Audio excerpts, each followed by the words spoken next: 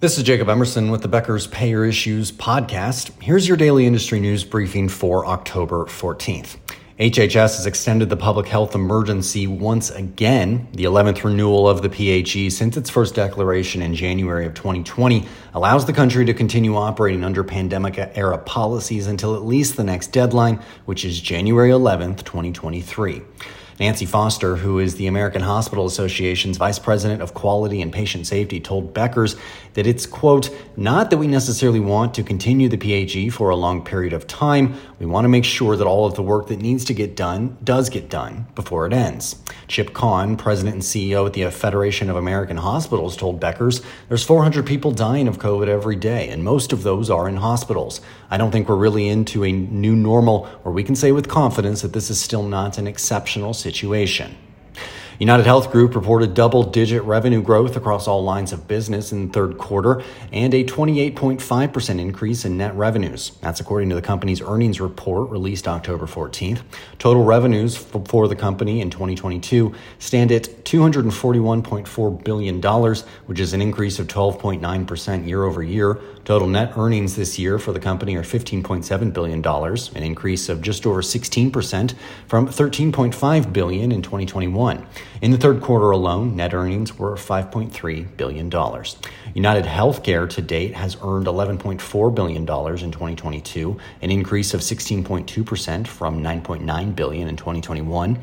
Total membership has grown by 850,000 people this year, including 185,000 people in the third quarter alone. As of September 30th, domestic membership is nearly 26.6 million people. Total Medicare Advantage membership is 7 million, and Medicaid has 8 million members. To date, Optum's 2022 earnings are just over $10 billion, an increase of 17.7% from $8.6 billion last year. Optum Health revenue per customer increased 31% year over year. Optum Insight revenue grew 18% in the third quarter, and the division completed its merger with Change Healthcare. Optum Rx's total revenue grew 8% in the third quarter. Adjusted scripts increased to 359 million from 344 million year over year. And CMS will release 90 audits of Medicare Advantage plans accused of overcharging the government in response to a lawsuit from Kaiser Health News. That's according to the outlet on October 14th. In July 2019, Kaiser Health News reporters requested risk adjustment audits CMS conducted of Medicare Advantage plans in 2011, 2012, and 2013. In September 2019, the outlet filed a lawsuit alleging CMS had violated the Freedom of Information Act by withholding those documents. Now, to settle that lawsuit, CMS will pay $63,000 in legal fees and, quote, make its best efforts to provide the risk adjustment data validation audit spreadsheets over the next 6 weeks. The overpayment amounts will be redacted from the spreadsheets.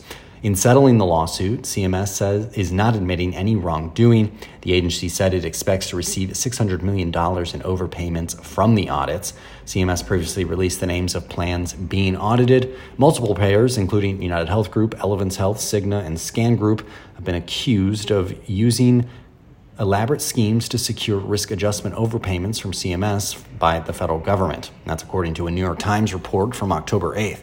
Now, according to the Times, payers have engaged in tactics like urging physicians to add extra illnesses to medical records and directed employees to look through records to find more illnesses. Kaiser Health News says the documents from CMS should be the most extensive look to date at the auditing practices used to detect overpayments.